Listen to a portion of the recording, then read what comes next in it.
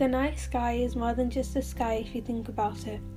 The stars are people we miss. The only reason they shine so bright in the dark is because they are letting us know they won't guide us as much in the light and when we're happy. But when we're sad, they'll be there and guide us as much as we need. That's why sometimes it's a cloudy night and they don't shine as bright, because they know we're doing well at the moment and they don't want to get in our way. But just imagine if there was a way for them to physically be there too, because I know it can't just be me who misses their touch and misses hearing them. Yet I know, no matter how hard I believe and how much I pray, my questions will never be answered. Instead, they'll be looking from afar and guiding us when we need it. But think, that's only the stars, and there's so much more to a night sky than just the stars. There's the darkness itself, the way the world goes to sleep too and has a break from providing sunlight for us.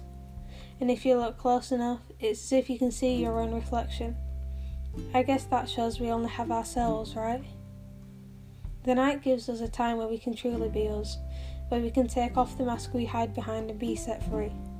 It's a good feeling, until the sun starts to rise again and the people we miss fade away for the next 24 hours and we have to put the mask back on.